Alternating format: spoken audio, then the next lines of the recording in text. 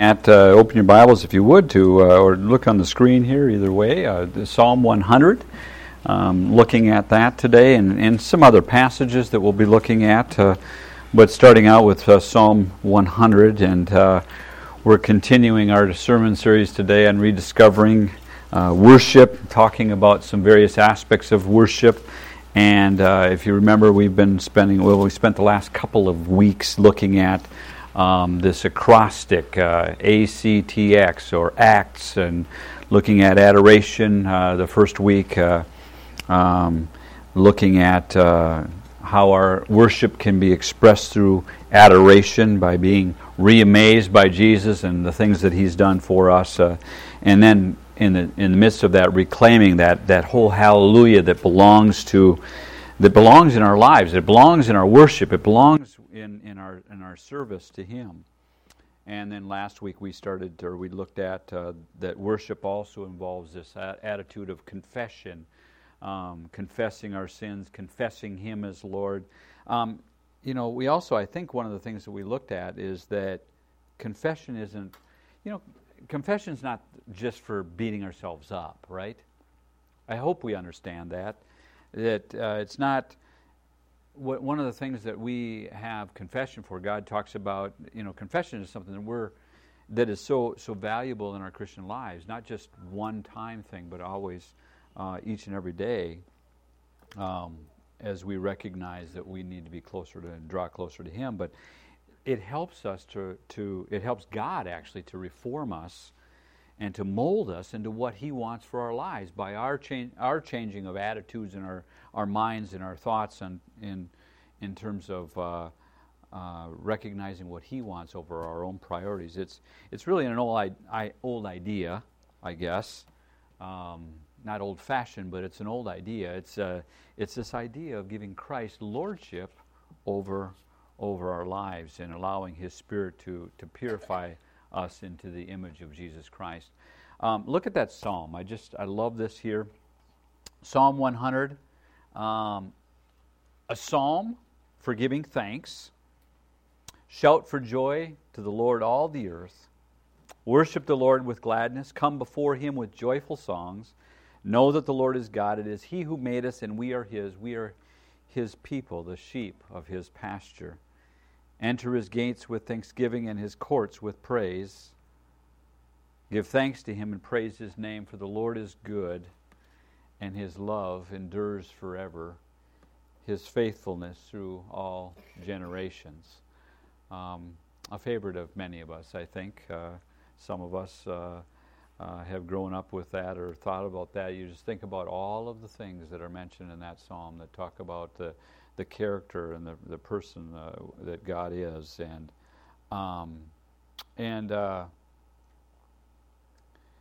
it's just something that Thanksgiving is an amazing thing, and we want to talk a little bit about that today. I want to talk about Thanksgiving. It's that third letter again of the acrostic: adoration, confession, and thanksgiving. And now, how many of you agree that we have a lot to be thankful for? So how many of you would agree that we have a lot to be thankful for, and yet we become so preoccupied with so many other things, with just life, right? That we take a lot of the things around us for granted. I was thinking about the other day, Susan and I, several years ago actually, it's been since we went to Honduras, and I had been, before we went to, it was one of my first trips, mission trips, I'd probably the same for you, I was told about all the poverty that they had in Honduras, and I was told about the malnutrition and stuff, but it wasn't until I went there. Actually, we were supposed to go to Haiti that year, but because of some unrest that was taking place in Haiti, they switched that, and we ended up going to Honduras through this group. But anyway, it wasn't until I was there, though, that I was able to see things with my own eyes that I realized how much I had to be thankful for. Same about my trip to Haiti. But some of the things that what that really did for me is just those trips, just going and visiting people or working with people that were in such poverty and in such malnutrition. It caused me to be more compassionate, and it caused me to realize more and more. And I think since I've been there, it's happened more and more that I begin to see the needs of others, and recognize that until I do, that I'm. When I stop looking at myself and how bad things can be, if I'm not able to see others, I don't really recognize how truly rich I am. And I'm not talking monetarily, right? Seeing the needs around us help us to recognize how good we got it, and to recognize how important it is to be thankful. I think the same thing it holds true for our spiritual lives. Until I'm able to see the spiritual poverty of the world,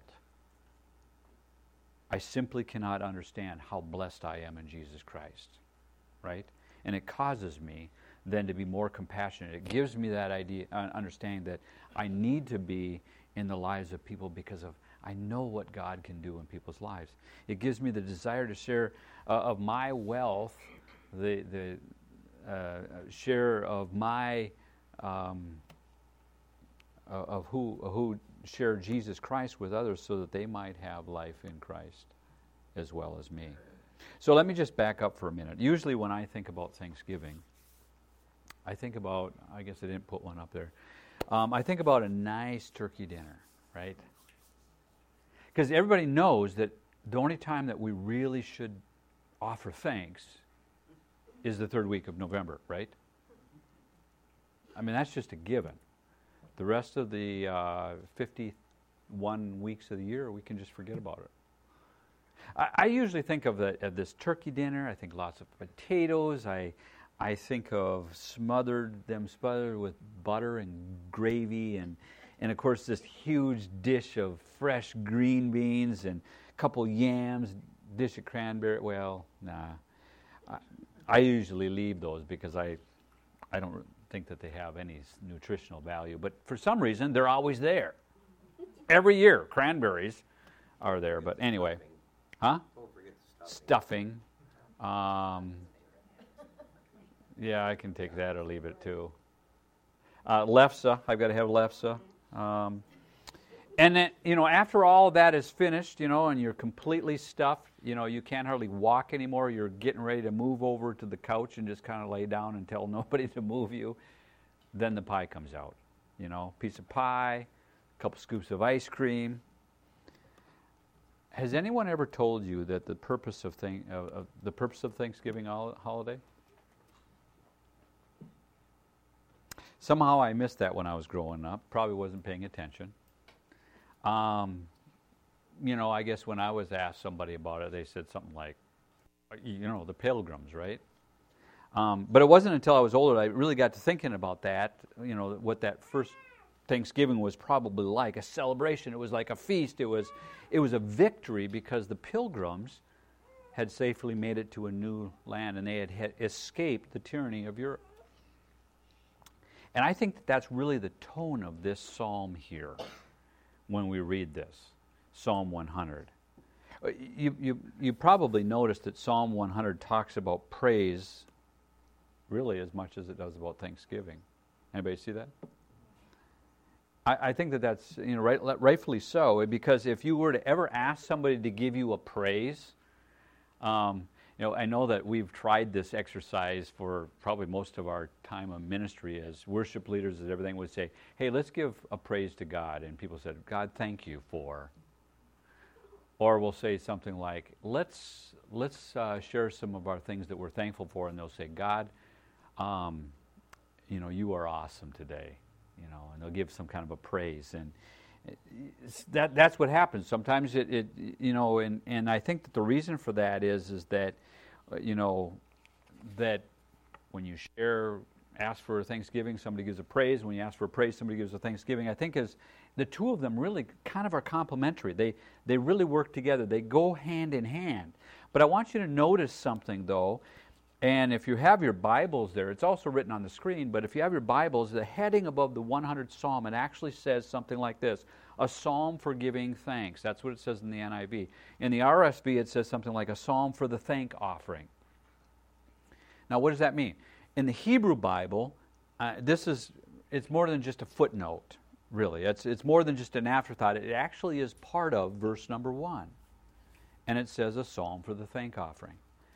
And the weird thing is did you know that God had to actually make it a law for the Israelites? This blows me away. He had to give them a law for them to actually give Him thanks. Right? He had to make it a law. I'll let you look it up, but it's found in the 2nd chapter of the book of Leviticus, and elsewhere it talks about it where it's talking about grain offerings. It was an offering for the purpose of giving thanks to God. And God spells it out in detail, and He does it really clearly. The Israelites are to remember all the things that He has done, and they are to have a feast for that very purpose. Well, see, they get to benefit from that, right? That's pretty exciting. But they're to have a feast for that very purpose, and then they're to offer their first fruits of what they have to God to remind them of how truly blessed they are. God had to make a rule. Now, does that seem odd? Say yes. Right? It seems odd. David, I think, has a similar offering of thanks in the 16th chapter of the book of 1 Chronicles. You can turn there if you'd like. It's right after they recaptured the Ark of the Covenant. And, of course, the Ark of the Covenant representing the very presence of God. And they brought the Ark back to Jerusalem, and David said to the people this. Look what he says. He says in verse number 8, 1 Chronicles chapter 16, verse 8. He said, "Give thanks to the Lord, call on His name, make known among the nations what He has done. Sing to Him, sing praise to Him, tell of all of His wonderful acts, glory in His holy name. Let the hearts of those who seek the Lord rejoice. Look to the Lord in His strength, seek His face always. Remember the wonders He has done, His miracles and the judgment He pronounced." And we have to understand that their reason for rejoicing was that the recapturing of the ark symbolized that God was once again in their presence. It was a victory. It was a time for celebration. You know, I ask myself that question oftentimes. You know, when was the last time, and maybe ask it of each other, when was the last time that you felt you were so awed by God's presence and for all that He has done in your life that you fell down on your face to give thanks to Him? That you were moved so much. You know, I think that oftentimes, Susan kind of hinted at it, I don't know if you caught it or not, but we think that something has to be pretty big before we can actually be thankful. We have to have a momentous, something big happening in our lives before we can actually, share the thing. Small things. There's a lot of small things that we can be thankful for. We can be thankful for butterflies. Not in January, though. We can be thankful for a chance to go fishing. Right? We can be thankful for being able to go to the movies. Thinking about a couple of things. We just, as a family, went to the movies about a week ago. We can be thankful that the Minnesota Vikings have made it this far in the playoffs. And the Eagles. Right? And the Eagles. Uncle Joe, I'm waiting for it. That's right. I think the Eagles have a better record than the Vikings do in terms of the playoffs. Just a little bit. We'll see how they do today. I notice I didn't say, hey, they're gonna. I'm not making any predictions. My point is, though, is that something. It doesn't have to be a real big. Something doesn't have to be real big in our lives, in order to give God our thanks. Paul said in his letter to the Philippians, he said, "Rejoice in the Lord always." And then if that wasn't enough, he had to remind them, and he just said something like this. He said, he had to remind them of what he just said. He said, guys, if you didn't hear me the first time, let me just repeat myself. Rejoice in the Lord at all times. And then he goes on to say, don't be anxious about anything, but in everything, in prayer and petition, with thanksgiving, present your requests to God. And the peace of God, which transcends all understanding, will guard your hearts and your minds in Christ Jesus.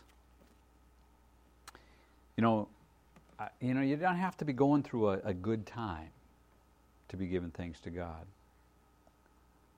But how can we give thanks when life is so awful? Let me just say it again, he says. Rejoice. I like the way that James puts it. He says, consider it pure joy, my brothers, when you face trials of many kinds. Because you know that the testing of your faith develops perseverance.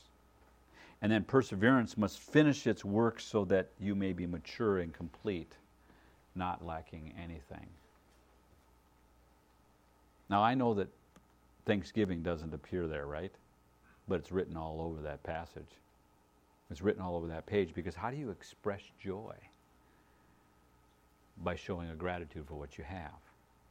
James tells us that we aren't to focus on the things that we don't have, but actually to focus on all that we do have in Jesus Christ. And all that we have in Christ Jesus far outweighs all the trials that we have in this world. I just think that sometimes it's so hard to be thankful. And I want to kind of maybe throw something at you here. If you want to open your Bibles to turn to Luke chapter 10. I think that there's reasons. There's at least a couple of reasons why it's hard to be thankful. It's whether it's big things or whether it's small things. But see, I think that God asks of us the same things that he asked of the Israelites. He wants us to be thankful for all that he has done for us, even the little things, and he wants us to do that in all circumstances. But Luke chapter 10, it's the story of Mary and Martha. I want you to look at that, verse number 38. As Jesus and his disciples, it says in verse 38, as Jesus and his disciples were on their way, he came to a village where a woman named Martha opened her home to him. She had a sister called Mary who sat at the Lord's feet listening to what he said. But Martha was distracted by all the preparations that had to be made. She came to him and asked, Lord, don't you care that my sister has left me to do the work by myself? Tell her to help me. Martha, Martha, the Lord answered, you are worried and upset about many things, but only one thing is needed.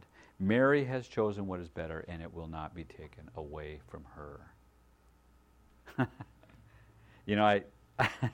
I don't know what the name of this disease is that Martha has, but the symptoms, I think, sometimes usually include being always busy, right? Yeah, you never have a spare moment. I mean, you're kind of busy where people look at you in admiration and they say, oh, would you look at that? He works so hard. She works so hard, right? And we have, I think, sometimes this built-in mentality today that says, unless I'm busy, unless I'm not normal if I'm not moving, if I'm not doing something. If I'm not busy, then I must be lazy. And because of that this attitude that we have in our society, in our culture of rush, got to get here, got to go there, got to get this done. It's all right for me then to be so fatigued. I fall into bed at night and I think, oh man, another day. Busy, dreadfully busy. Who said that?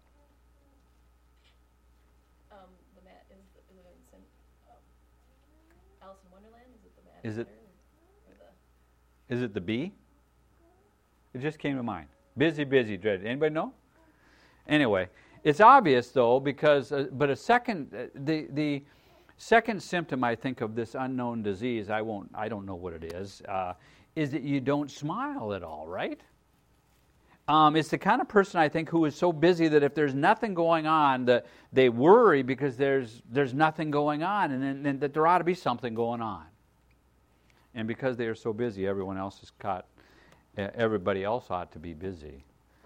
And believe it or not, I think that sometimes that happens in the church, that you come home after church or You say to your husband, you say to your wife, do you know how many people at the church, just who just don't do anything? There are 3 people that were putting up chairs, and I was one of them. And everyone else left, and I had to clean it up or something, And you go to Jesus and you say, excuse me, may I speak to you? I don't want to name names, but, I have a sister, okay? We'll just call her Mary, okay? I work, and I work, and I work, and I work, and I'm not here for thanks, but that's not what I want. But will you please say something to her about sitting around? And I love the way the Lord puts his arm around Mary, or around Martha. And he says 2 words. Martha? And she's still not paying attention, right? Martha! You are worried. You are so upset about many things. See, I get so worried about so many things that need to be done, things that aren't being done. That I'm worried about my schedule. I'm worried about all the things around me, and the Lord says to me, Paul, you're so busy running and worried that you don't ever have time for important things. And that is a Paul who has time to see how much I have done for you. See, I think the reason, or at least one reason, or much of the reason why some of us have such a hard time being thankful or acting thankful is that we haven't spent enough time with the Lord. And maybe it's not that we're so busy. Maybe we just spend an awful lot of time worrying about life that you're unable to find the time to just sit. And I love the lines, sit at his feet. I remember when I first became a Christian, or when I first started acting upon my Christian faith, how the idea of quiet time and the idea of meditating on God's Word was so valuable. And it still is today, but sometimes I think we forget that.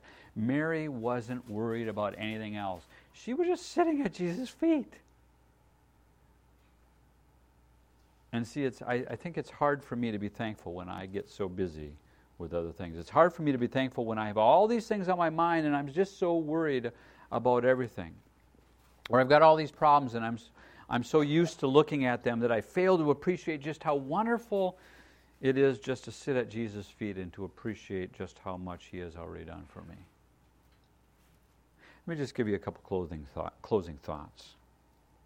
See, I'm not denying that there might be times in our lives where we can be very busy people.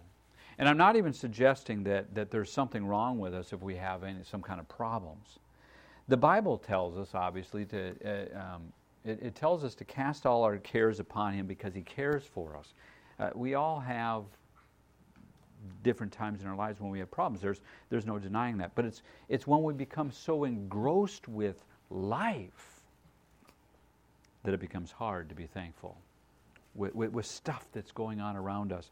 And would you agree with that? When we just get so focused on everything, would you also agree that we don't spend as much time giving thanks as we should? But we have a cause for celebration right now. We don't have to wait for something big to happen in our lives before we can express to God how truly appreciate of things we are of him, of all of his blessings. In fact, we might think that this sermon might be a good one to preach on Thanksgiving. I wrestle with that. I was thinking about that, and I'm thinking, I could save this.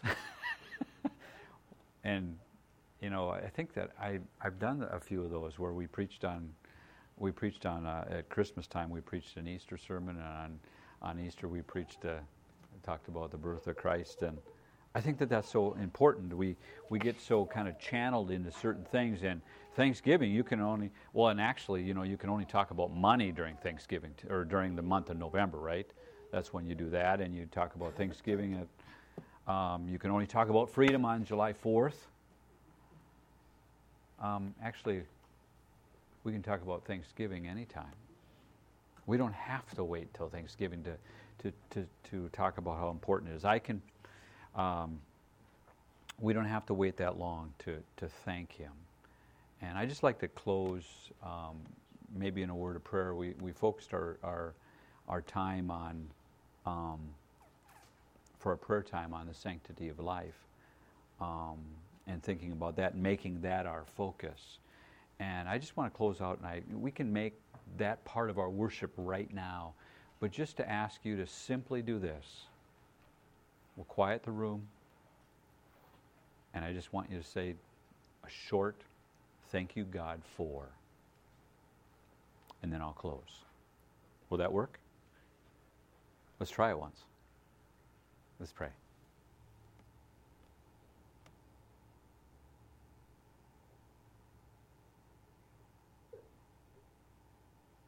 Thank you, God, for the blessings that you have shown and given me. Thank you, God, for life. Thank you, God, for my Savior.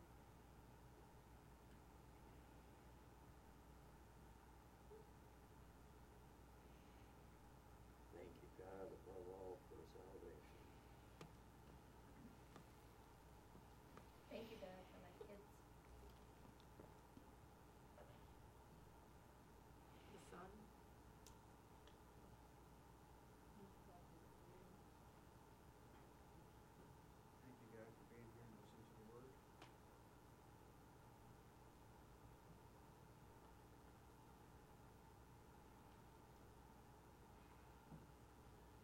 Thank you, God, for your love. Thank you, God, for trials, even if it's hard. Thank you, God, for joy for Thank you, God, for you.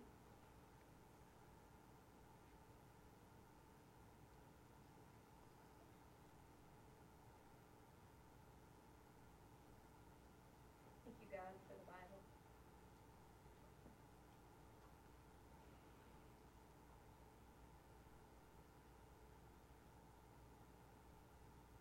For our pastor.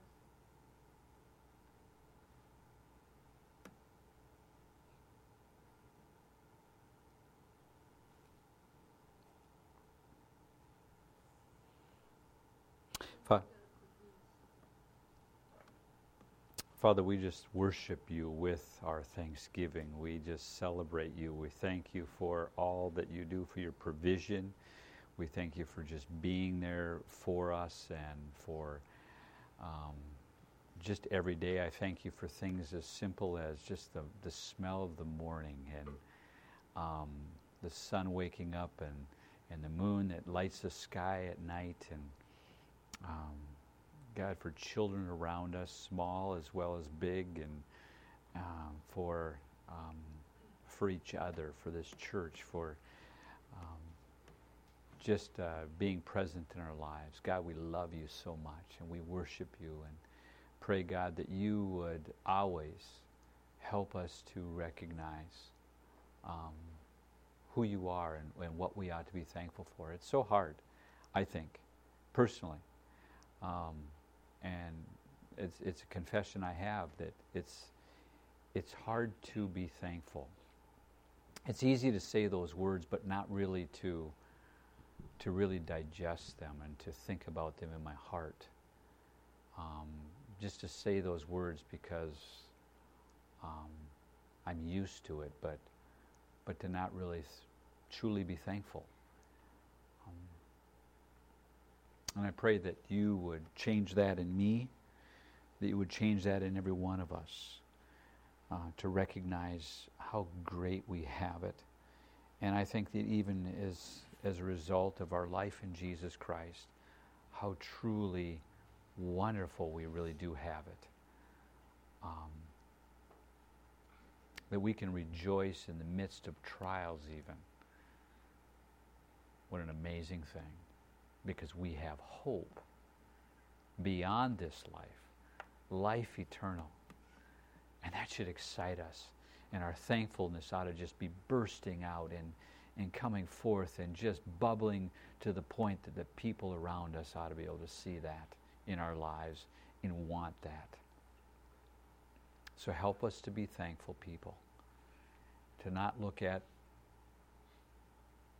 the downside of things, the negative side of things, but to recognize the benefits that we have, that you've given to us.